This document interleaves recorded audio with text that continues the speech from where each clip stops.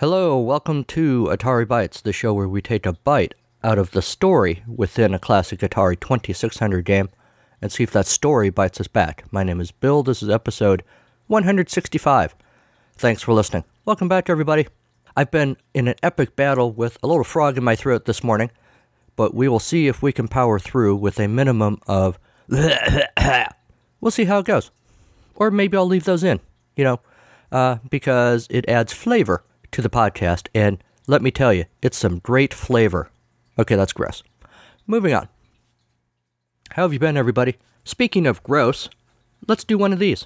Gonna prove that the world is flat in his rocket ship, or else he'll go splat. He's Mad Mike Hughes.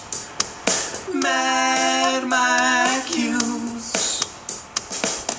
The Facebook for Mad Mike is still quiet over there at Mad Mike Hughes, his own Facebook page. Let's see what's going on at madmikehughes.com. There's a link now to get tickets to an event that's already happened. Oh, okay. So they've still got a post up here for the February 11th Rocket Man coloring book release. The tickets actually are for the Flat Earth Exit the Matrix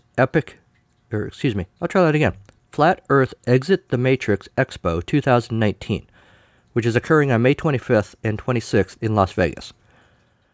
Mad Mike Hughes exploring again Waldo Stakes. The font on here is really weird. Mad Mike Hughes exploring again Waldo Stakes, Chief Crow, Flat Earth Radio, Chris Pontius, more to be announced. Plaza Hotel and Casino in Vegas. Wonder what tickets go for. Let's see. Oh, I pressed the link. I hope I didn't, just buy a bunch of $1,000 tickets. Let's see. Oh, tickets are only $20.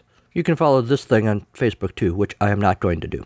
So that's coming up. If any of you are going to this thing, if any of you lives in the Vegas area, even if you're not flat earthers, first of all, if you are flat earthers, why do you suffer me making fun of Mad Mike? Perhaps you're open-minded flat earthers. But even if you're not flat earthers, if you live in the Vegas area, don't make a special trip for this, but if you're in the area and you could go to this thing and just tell me about it, that would be awesome. Nothing else really new on the website. There is a form to fill out if you would like to request an interview with Mad Mike, and it's tempting, but no, I don't think I will. A donate button. You can subscribe to the mailing list to be the first to know what Mad Mike Hughes is up to. No. Mad Mike's personal Twitter account is pretty quiet, nothing since 2015. This is Rocket Man, at This is Rocket Man, posted 2 days ago. Waldo Stakes shares his brilliant idea on how to get sponsorship for the rocket. Okay.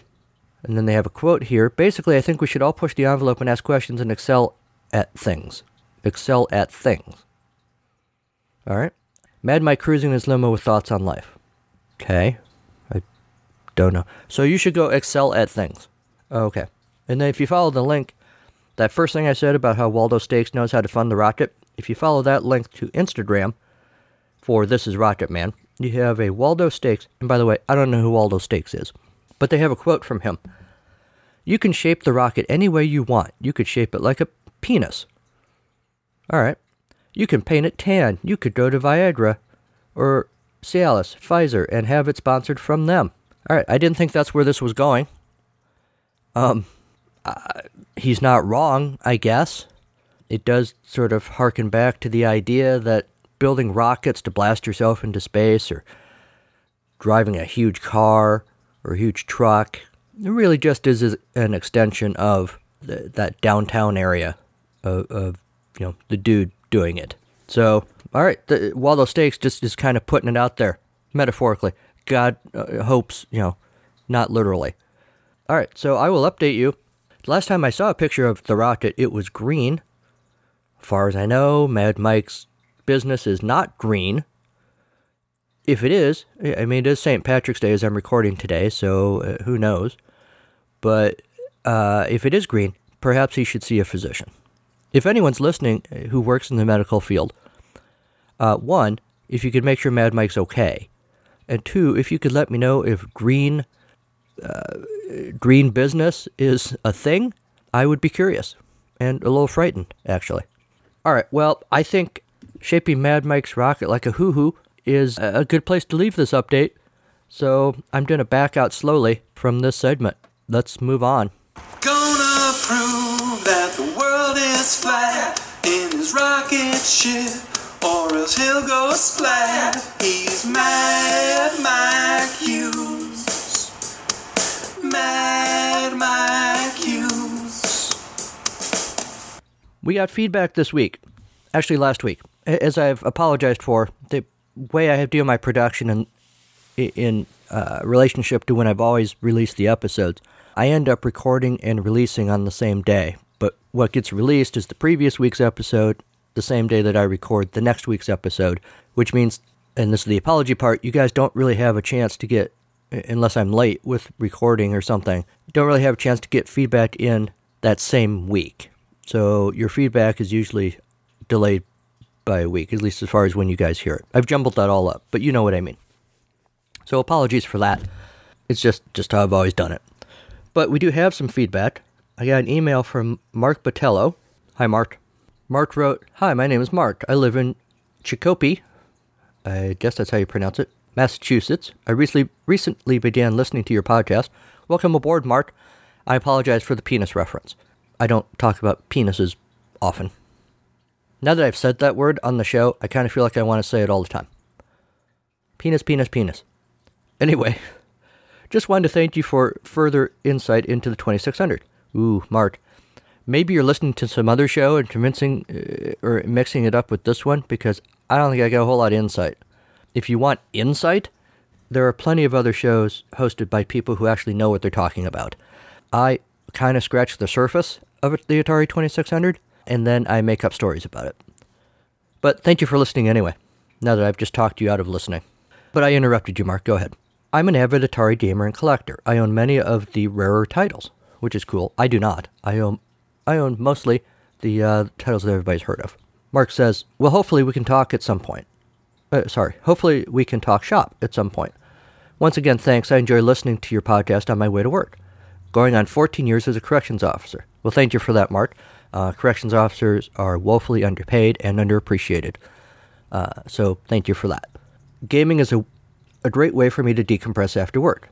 I imagine in your line of work you need to do that. So you found a constructive way to decompress, and I applaud you for that. Hope all is well, Mark.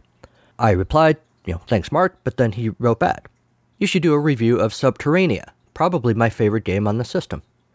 Trust me, you won't be disappointed. Laser Gates is another good one. Thanks. I wrote back initially that I had not heard of Subterranea or Laser Gates. I realized later I had actually heard of Subterranea. It's on my ever-growing list of games I would like to check out that I don't have.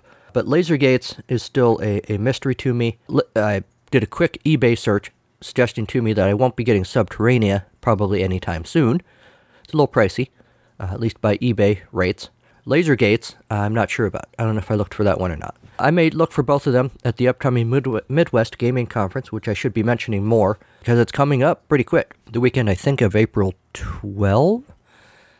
Mid-April, anyway, in Milwaukee. Midwest Gaming Classic. I will be there. I know other podcasters obviously will be there as well. If you're there, stop by my table and say hi. I'll be there talking about Atari Bytes, and it's a podcast, Charlie Brown, my other show. I will also be talking about another thing that I'm going to mention here in a couple of minutes. So when I told Mark I wasn't as familiar with those titles, he wrote back. He said, awesome, Subterranea is a bit on the rarer side, but you must own it if you're a fan of the system. Okay, Mark, don't pressure me, man. So that was very nice. Thank you for that, Mark. I appreciate the input. I appreciate the suggestions. If anyone has suggestions for games they would like me to play and make up stories about, I appreciate that, and I will try my best to do that. On Facebook, I got a response to my post about the Kangaroo episode 163. Clinton Davies, hi Clinton, wrote, thought I would share an episode of the Kangaroo cartoon here. Enjoyed the episode. I mentioned in the Kangaroo episode that Kangaroo, like a number of Atari games of the era, the 80s, got its own Saturday morning cartoon show. As a side note, I kind of miss Saturday morning cartoons. Nowadays you can get cartoons anywhere you want, any time of the week. But when I was a kid, if you wanted to watch cartoons in any sort of any sort of long form, like a whole morning, you had to wait until Saturday. And that was the big joy of the weekend coming, or a big joy of the weekend coming, was you could get up Saturday morning, eat your Cocoa Puffs, or Captain Crunch, but usually Cocoa Puffs for me. Lucky Charms once in a while, Trix, a little more rarely, like Count Chocula. Quisp, for some reason, was really exotic. I really only had Quisp if I went to stay over at a friend's house. I don't know why we never had it at my own house. You know, stuff like that. Eat your sugary cereal of choice and watch cartoons. And I watched the Donkey Kong cartoon and the Pac-Man cartoon and things like that. Pitfall, I think, I watched that one too. But there apparently was also a kangaroo cartoon. And Clinton sent me a link, a YouTube link, to Saturday Supercade Kangaroo, Tale of the Cowardly Lion. And I watched the clip. You know, go to YouTube and search for kangaroo cartoon, and you can find this. I have no memory of this cartoon at all. I don't know if it came out by the point when I was more interested in sleeping in on Saturday mornings than I was getting up to watch cartoons, or if there was a conflicting cartoon that I liked better. This one would probably have lost out, for example, to the variously named Bugs Bunny Roadrunner show.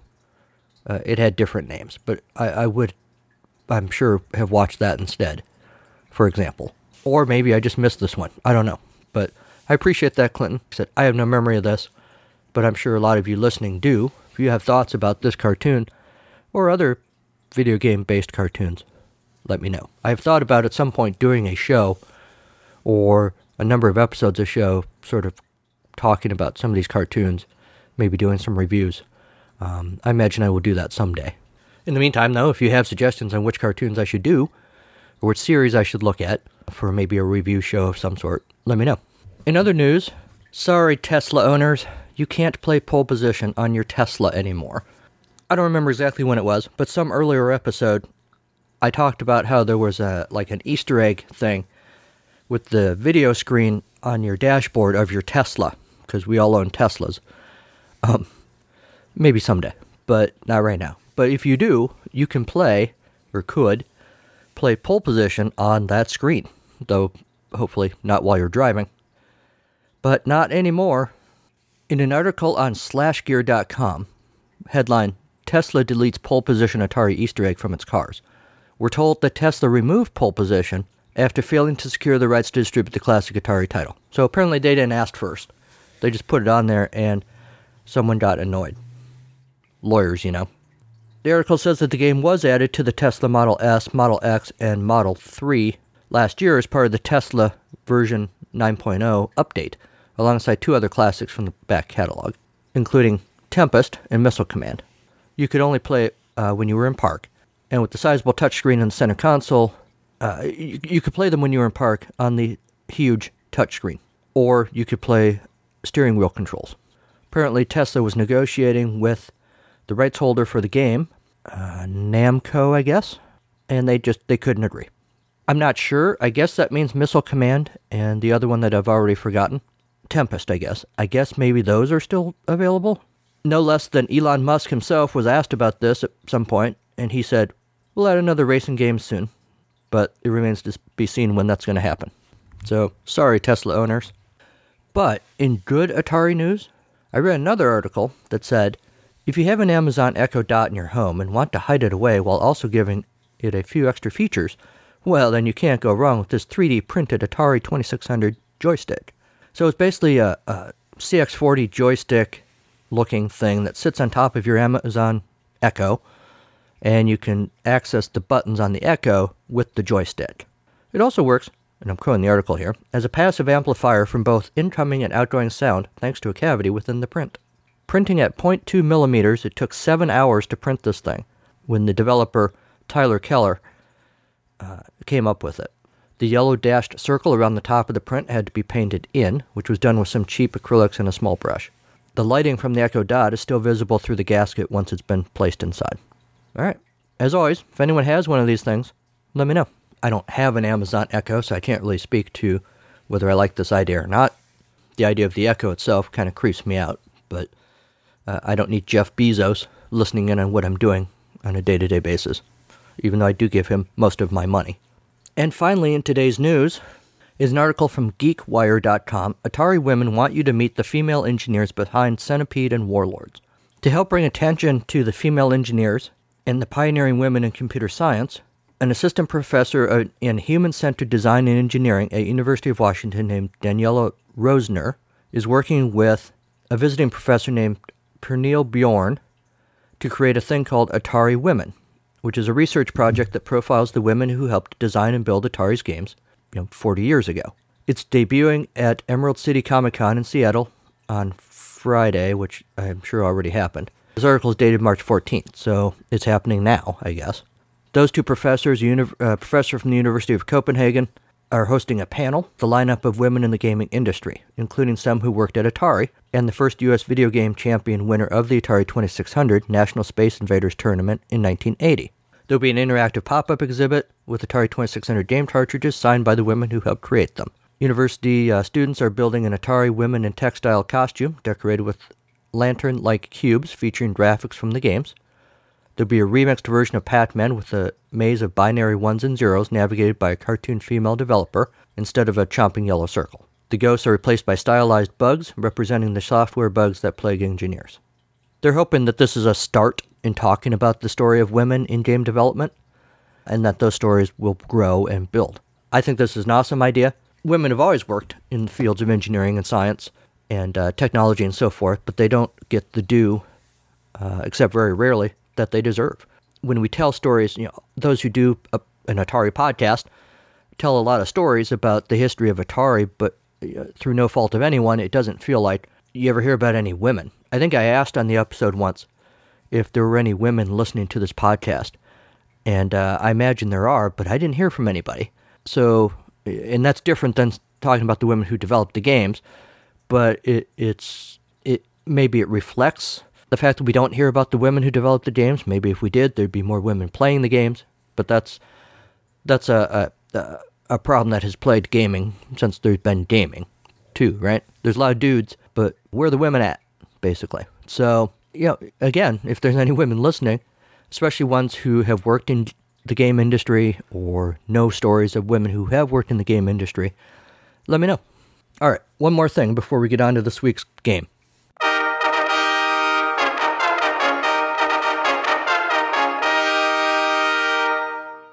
So, I've been doing 165, once this episode is over, 165 episodes of Atari Bytes. And pretty much every week, I have written and presented to you an original short story. So one day I got the idea. I was given the idea, actually, by a friend of the show, Jimmy G. Hi, Jim.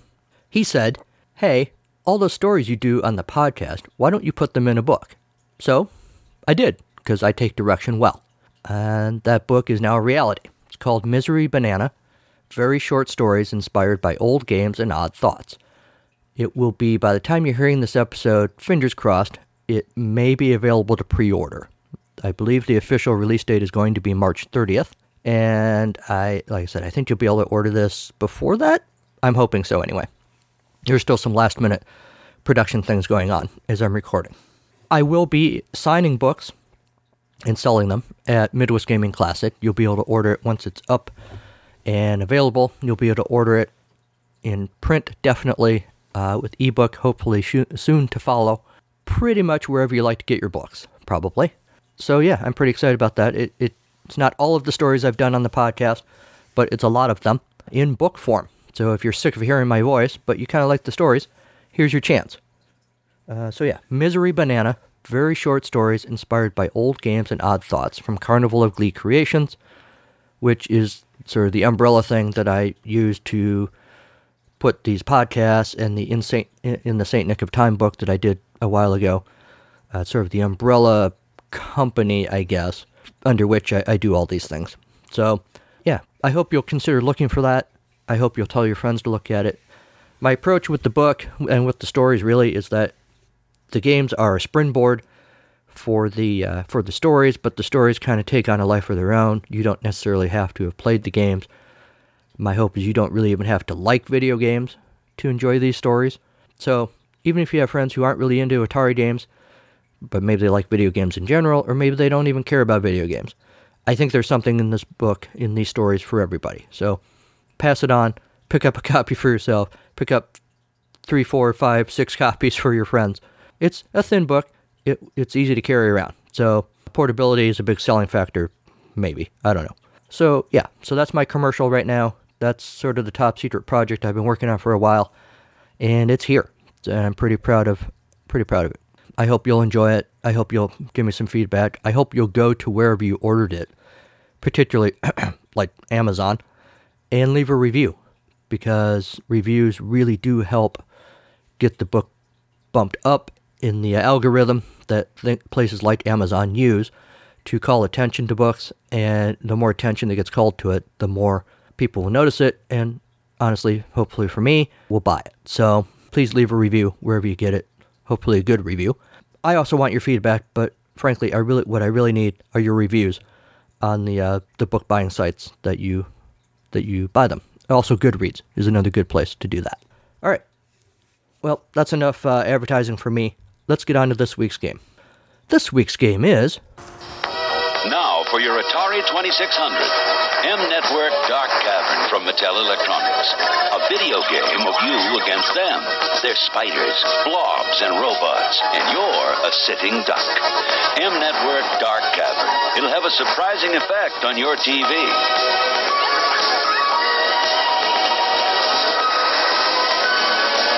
Buy any 2 M-Network games by March 4th, and we'll send you one free. Dark Cavern from M-Network, 1982. Dark Cavern is a one-player game only, so all you people out there like me who don't have any friends, this is the game for you. The print in the manual is super tiny, or I'm super old, or both. It's a battle for survival in an underground cavern. You have 5 men. They enter the cavern one at a time through the center trapdoor. Once inside, blobs, spiders, and robots begin to enter the left and right doors. Parentheses. Neither the creature nor the man can exit through these doors. Close parentheses. Direct your men down the tunnels, pick up ammunition as you go. Keep clear of the creatures, avoid robot fire, shoot to destroy. Get hit by a robot's bullet. Action stops. I feel like they're tippy-toeing around the fact that you die a bunch of times in this game. But no, they just say, the action stops. We get a lovely little diagram of the screen. Can everyone see in the back? Pointing out helpfully what a spider looks like, a weapon, a trapdoor, a blob, a robot, man. It's helpful because really what you're looking at on the screen, the only thing that looks like what it's supposed to be is the trapdoor, the man, and the spider kind of. Although, frankly, now that I'm looking at it on screen, the spider really looks more like Frogger, which is odd. I think it'd be cool if there was a game where, like, all you homebrewers get on this, where, like, Frogger is the bad guy in the game. I don't know what that game would be exactly, but yeah, let's make a game where Frogger is just attacking everybody. That would be cool. Anyway, your man starts with 20 bullets. Every few seconds, a gun flashes on the screen. Land on it before it disappears, and you get 10 more bullets. Shoot at any of the nasty cavern creatures, and you use up 1 bullet. Watch out for the blob. Run into him, and he steals your bullets. They put steals in quotes. I wonder why. The game ends when all 5 of your men are blown away by the robots. The final score is displayed. Press reset and start again. Earlier in the instructions, they didn't want to say your man dies. They just say that the action stops. But in this paragraph, they're all about your men get blown away. Anyway, use your joystick controller with the game. I assume they do not mean the 3D printed controller over your Echo Dot. Be sure the controller cables are securely plugged in the back of your game console. Hold the controller dun, dun, dun, dun, dun, so the red button is to your upper left. I love that instruction. Choose the level of difficulty, A or B. A is more difficult, and when you begin at A, the game begins with 4 two-headed robots coming after you. Also at level A, when you destroy a robot, a new one takes its place faster. At level B, the game begins with 1-headed robot. That's the problem. I played on A in the field report, and I was getting really frustrated because there would be many times when I definitely shot first and shot the robot, but then I would immediately get shot by the dead robot. And this explains it. I wasn't getting shot by the dead robot. I was getting shot by the living, I guess that's the word I'll use, robot that immediately takes its place. And that just doesn't seem fair to me, because you don't have time to run. Game begins with your first man at the center trapdoor. Push up on the joystick and he enters the cavern. The door behind him locks and you're trapped inside. After your man is blasted, your next man is peering through the trapdoor. Push up on the joystick to get the man into the cavern. I'm just picturing this little man in there like saying, "Oh crap, oh crap, oh crap, I don't want to go, I don't want to go." You move your man by pushing the joystick in all 4 directions. Can quickly change directions. The man is running. After you push the joystick, the man continues to move in that direction until he runs into the side of a tunnel. Man's bullets will destroy all the creatures and the robots. To fire off a shot, you need to do 2 things. Push the joystick in the direction you want the bullet to go, and press the red button. The man is also moving in the same direction, so shoot and retreat quickly. Important, you can only fire off 1 shot at a time. Once your bullet disappears from the screen, you can fire again. This does kind of slow down things a little bit, but I guess you can deal with it. You start with 5 men, we said that. Each man can run and shoot. When you lose one, the next man appears at the trap door. Each time you destroy a yellow robot, you get another man, but you can only have a maximum of 9 men at a time. When your last man is blown away by robot fire, the game is over. The gun is the man's main defense. I would say only defense, I'm not sure what else you get. In the creature-infested cavern. The man has 20 bullets to start out with. Every few seconds the gun flashes on screen. If you land on it before it disappears, you get another 10 bullets. You get a maximum of 99 bullets at a time. The black numbers in the upper right corner tell how many bullets are left. Spiders creep through the cavern, ready to bite. Whenever the 2 come in contact, the man is paralyzed for a few seconds. A few moments, actually, which is a long time in a game like this. You can't run or fire, and you're a sitting duck. The blobs slink around the tunnel. Their purpose is to catch the man and steal his bullets. The longer the man touches the blob, the more bullets he will lose. Get away quick. There are 2 types of robots, one-headed and two-headed. The one-headed robots can only shoot bullets in front of themselves. The man can sneak up from behind and blast away. At level B, the game begins with the one-headed robots after the man. Two-headed robots look forward and backward and shoot in front of themselves and behind. Two-headed robots appear when the score reaches 20,000 and at the beginning of level A. The one-headed and two-headed robots each come in 4 colors. All robots are 1 color at a time. Different colors are worth different points. Point values are listed below. They range basically from 0 points for a spider to 5,000 points plus another man for a yellow robot. Winning tips. Wait at a corner. When a robot is in target range, fire quickly, move around the corner to dodge his bullets. When a new man enters the trap door, wait until it's safe to enter the cavern. Duh. As soon as a gun appears in the cavern, go after it. It disappears quickly. Important. Be sure to turn your game unit off when not in use. Alright. 90-day limited warranty. Pretty sure I've passed that at this point. And that is how you play Dark Cavern. Most of you probably know, though I did not, that Dark Cavern is based on an Intellivision game called Night Stalker, released in 1982 by Steve Montero, later ported to the 2600 and released under Mattel's M Network, Apple II, and IBM PC in 1983. The Intel version was made available for the PlayStation 3 through PlayStation Home in fall of 2012 in a collection titled Intellivision Gen 2. In addition to being filled with bats and spiders, it had a greater variety of killer robots along with a variety of maze structures. The video game critic references Wizard of War, calling this game, like a futuristic Wizard of War, Dark Cavern places you in a maze crawling with spiders, blobs, and shooting robots. This game, the video game critic says, boasts a level of intensity rarely seen in a 2600 maze game. Dark Cavern's graphics are plain but smoothly animated and relatively flicker-free. The game's one fault is that it's too generous with extra lives. You start with 5 and get an additional lives on a regular basis. That reduces the challenge, but Dark Cavern is still well worth playing. FlyingOmelet.com, in its review, gave it 2.5 out of 5. The game took a simple idea and ran with it, as most Atari 2600 games do. Games like this are not bad, but they aren't particularly good. Dark Cavern, like so many others in this ancient 8-bit system, fall neatly into the category of games that wouldn't hurt you to try if you're already playing around with an emulator or collecting 2600 cartridges anyway, but you won't be missing much if you don't play them. Despite any nuances in the gameplay, if you've ever played Pac-Man or Berserk, or a game like those before, you'll probably feel like you've already done this. The maze never changes, so there's hardly any sense of progression, which makes maintaining prolonged interest difficult. There are some tricks you can learn that will more easily help you achieve 200,000 points and beyond. I won't spoil them, since figuring them out is the bulk of interest here. However, if there was ever a time when it meant something to have the highest score on Dark Cavern, it's probably long since passed. Well, not to spoil anything, but as we'll see in my mini review later, I kind of like this game, despite the comments here. Alright, so after the break, Dark Cavern or Milk Chocolate Cavern? Whatever, it's all good.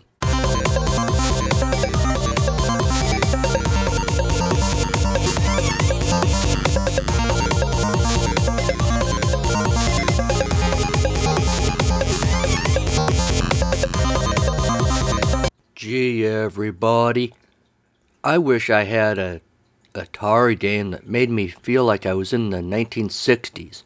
Some sort of spy show or sci-fi or sci-fi show of the 60s that looked all cool and had this eerie music and two-headed robots and guns that looked like guns. Wait, what's this? Dark Cavern?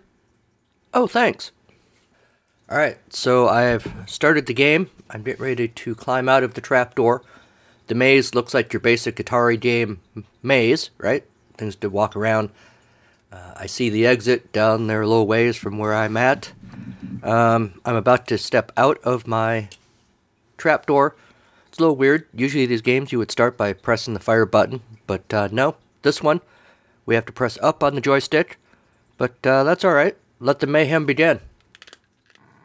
Here comes a spider, which I guess kind of looks like a spider. There's my weapon, which looks a hell of a lot like a gun. And not like a space gun, like a real gun. I just got shot by what I guess is a two-headed robot. And the blob, which looks like a swirly Charlie Brown stripe. I'm not even out the trap door. Quit shooting at me. Maybe I'll just stay in here. Yeah, so these robots, I'm playing on difficulty level A. I'm hiding in the trapdoor right now. Man, those two-headed robots shoot way too fast. I shoot them, but they shoot me at the same time. How unfair is that? Man. I shot him first for sure. Alright, let's restart it.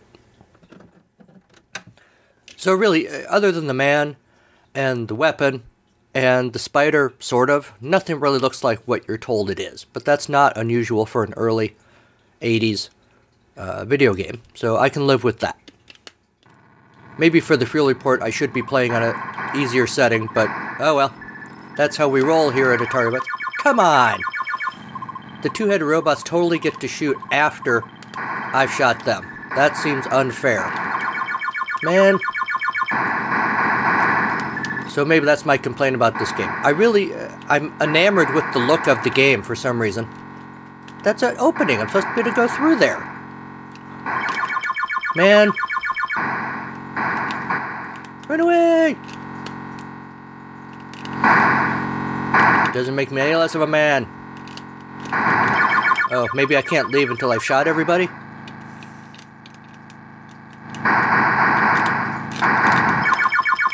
I killed the spider, but the two-headed robot, shocker, got me after I shot him. Alright, well that's enough of that chaos. Back to you in the studio. Go get a martini with Frank and Dean. Tell them Bill sent you. And they'll say, huh? Because they'll be more preoccupied with the fact that you're a time traveler. Anyway, the studio thing that I said.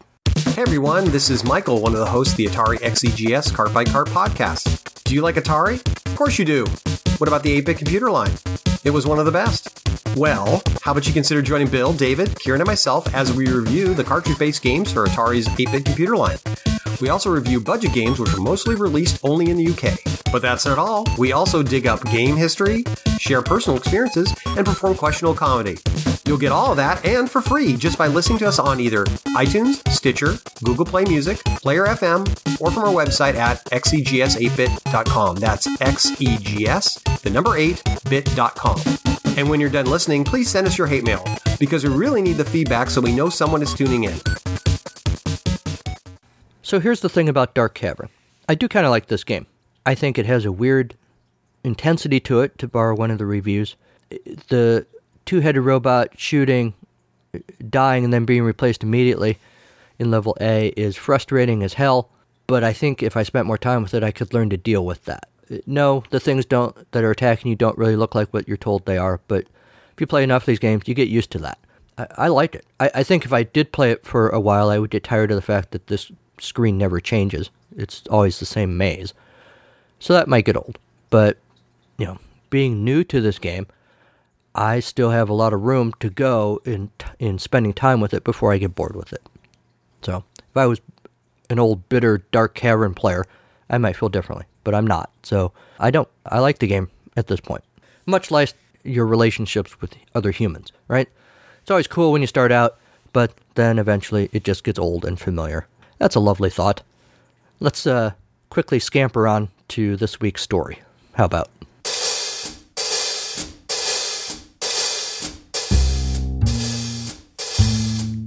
It's story time on Atari Bytes. Yes, it's story time with Bill. This week's story is Lost and Found, which is not a title I like very much, but it's the only one I can come up with right now. If I ever put this story in a book, maybe that'll change. Because you're adult, that's why. Gary laughed and set his backpack down, jostling the water bottle, which rolled down a couple steps, cut into the limestone walkway. I'm adult? What the hell is that? Settle down, boy. He laughed again. Brent shifted his weight and considered. It infuriated him when Gary brought out that laugh, the mocking one. Brent also hated that it was making him pout like the child Gary was implying he was. It was all Brent could do not to shout, "Don't tell me what to do. I am not a child."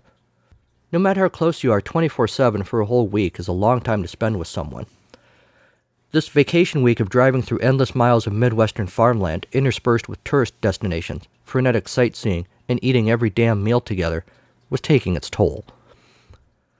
Moving on, as if the argument was inconsequential, Gary said, "We're falling behind the group. We should catch up." "Fine," Brent said with a tone. He paused, patted all the pockets of his khaki shorts. "Shit, I left my phone somewhere." "Seriously?" Gary said, a bit more sternly than intended. Or maybe not. "Not like I did on purpose, I'm pretty sure it's on the ledge near that pretty little waterfall. What if it falls in, Gary?" "Well, go get it," Gary said. "Clock's ticking." Yeah. Brent stood and groaned, rubbing his knee. "My knee is killing me. These stone floors. Gary, could you..." Gary groaned. "Please, I've already slowed us down enough." "Whatever," Gary grunted and turned back toward the trail they'd just come up on, heavy footfalls echoing behind him, each step like an auditory, obscene gesture to Brent. Gary took the time back to the waterfall to re-examine some of the contours of this cavern shaped by thousands of years of rainwater runoff.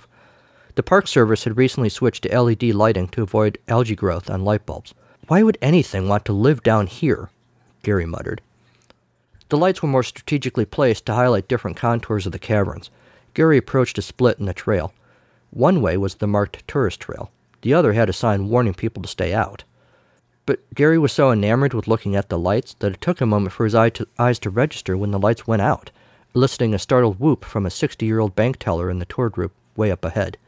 Mildly disoriented, Gary kept walking, but down the wrong trail.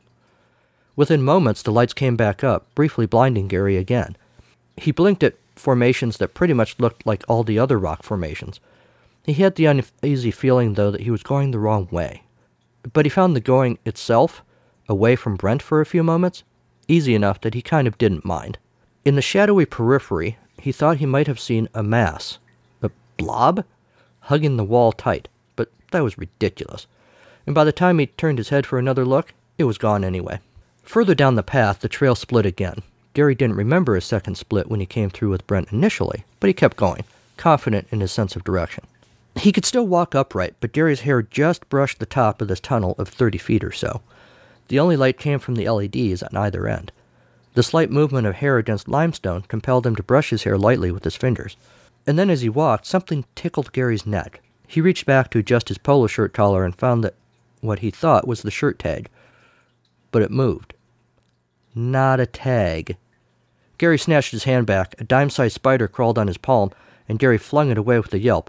He was glad that no one could hear. Now his left arm tingled. Another spider, quarter-sized this time, did laps around his elbow. He flapped the arm like a chicken wing, not caring when he smacked the cavern wall. Gary held his phone up to the ceiling of the tunnel. The screen illumination was just enough to reveal it was covered in spiders. Gary sprinted for the other end of the tunnel. Once there, the scream that erupted from his lungs to put the earlier yelp to shame. He barely even registered the warm, moist thud as his knee crunched into the midsection of a 3-foot spider waiting there, prompting it to fold into a ball and roll into a dark corner. Lethal venom meant for Gary, instead just leaving a slimy trail behind it as Gary kept running. He wiggled as he ran, attempting to dislodge any more passengers that might be on his person. Finding himself now in a wide chamber, a sound caught Gary's attention. When you're anticipating hearing something specific, say a rushing waterfall splashing a lost cell phone, it can take a moment for the brain to process that the sound you actually hear is not that sound.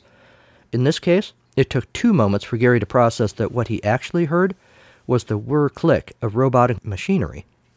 Unfortunately, that was 1 moment too many. Gary was now surrounded by robots. Some of them had the standard 1 head, others had 2.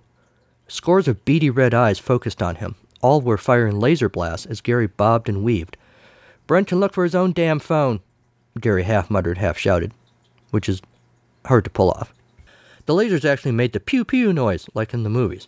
He couldn't help noticing the 2-headed bots' shots hit closer than the 1-headed bots. "What do you know?" Gary heard himself shout. "2 heads really are better than 1. A volley of appreciative laser blasts came in response. Another tunnel. Gary tripped over a box of bullets. What am I supposed to do with these? Gary shoved a handful of ammo in his pocket anyway. No spiders in this tunnel, thankfully. But where could he go? "Wish you were here, Brent," Gary thought. He hated that it was looking pretty likely the last time he saw Brent was when they were fighting. With lurching heavy steps, a robot appeared at the tunnel entrance. Time to go. Gary sprinted through the other end of the tunnel. The blob was back and swirled itself around Gary's feet as the robot circled around. This was the end. Gary was sure of it. Once on a trip to the beach, Gary started choking on a bit of snow cone. It's an odd thought, choking on a bit of frozen water. Presumably it would melt and all would be good, but not this time. Maybe there was a congealed lump of cherry syrup or something? Gary always wondered about that, the choking. How did that happen? Anyway, when he was choking, Gary was alone that time too. Brent had gone off to find another shovel. Brent was a really good sandcastle builder, and Gary lay there gasping. Not for air. He was simply trying to wrench enough air from his lungs to call out Brent's name. A 10-year-old wearing water wings had to apply the Heimlich. This day, surrounded by robots from God knows where, Gary made up for that other horrible day, applying the full power of his respiratory and vocal systems to cry out Brent's name. The robots, of course, didn't give a crap. Gary tried to prepare himself to die. But Gary's mental preparations were disrupted as a particularly large spider from the tunnel crawled from the collar of his shirt and sat on one of the 3 buttons, seeming to wave hello. Gary gasped, but then he had an idea. The winter before last, the diagnostic sensors on the Tesla went wonky. Brent seemed fine with not knowing if he had a low tire unless the dashboard told him so, but Gary insisted on getting the problem diagnosed. It turned out mice had crawled into the engine for warmth, mucking up the electrical system. In this moment before his death, Gary had a much different problem to solve, but, he hoped, it might not be that different at all. Gary grabbed the spider from his chest. The little spiky hairs on its back were surprisingly soft. He set the spider on the nearest robot's foot, where it immediately crawled into the narrow space around the ankle joint. In seconds, the robot started spasming, twisting, breakdancing, and doing the funky chicken. Then he collapsed into a pile of rivets. Gary made full advantage of the opening in the Kill Gary circle, and made for a tunnel that looked like maybe it was an exit. Hands over his head, as if that would protect him from the fusillade of laser blasts erupting around him. As he ran into yet another tunnel, Gary shoved a handful of bullets from the ammo box into a small crevice in the wall, then entered the tunnel out of the chamber. A robot laser blast struck the bullets, exploding the gunpowder, and the blast caused an avalanche of limestone, sealing the robots off from the tunnel that led to Gary. Gary ran some more. The hitch in his knee from that rock wall climbing accident when he stopped mid-ascent to take a selfie did not slow him down. Finally, he found a familiar tunnel. And there was Brent on the other side. Gary had never been so happy to see anyone. Beaming, he ran up to Gary, who said only, "Did you find my phone?" "What?" Gary said. "Oh, no, but listen. I need that phone, Gary. It's brand new. Yeah, but Brent, you won't believe what happened. Brent sighed and made that face that says, I'm pretending to listen, but I'm not trying very hard. Gary poured out the whole story of his adventure in the excruciating detail that he was fond of. Brent just nodded. That must have been weird, he said. You don't believe me, Gary said. Of course I do. No, Gary declared, arms crossed, you don't. Well, it is a little hard to believe, Brent admitted, but I love and trust you. If you say it happened, then it did. Brent studied each word out of Brent's mouth, rolled each syllable, weighing and evaluating the veracity of Brent's assertion. Did he really believe, or was he just humoring Gary? Really, though, Gary was just too happy to be alive to care. Sorry about your phone, though, Gary said. It's just a phone, Brent said, unconvincingly. They both shrugged. Well, we should get going, I guess, Gary finally said. I'll just repack my things. Only now Gary noticed the contents of Brent's backpack were strewn across the cave floor. Right, Gary said. Gary trotted ahead to catch up with the rest of the tour group. Brent lingered, repacking, and talking to himself. Gary, you're so sweet, so good-hearted. Then Brent removed the robot remote control device from his pocket, sent the self-destruct order to the robots, and disabled the control device, chucking it into a nearby waterfall. Brent really did like waterfalls. Brent sneered in the direction of his companion. But you really are a dolt, Gary.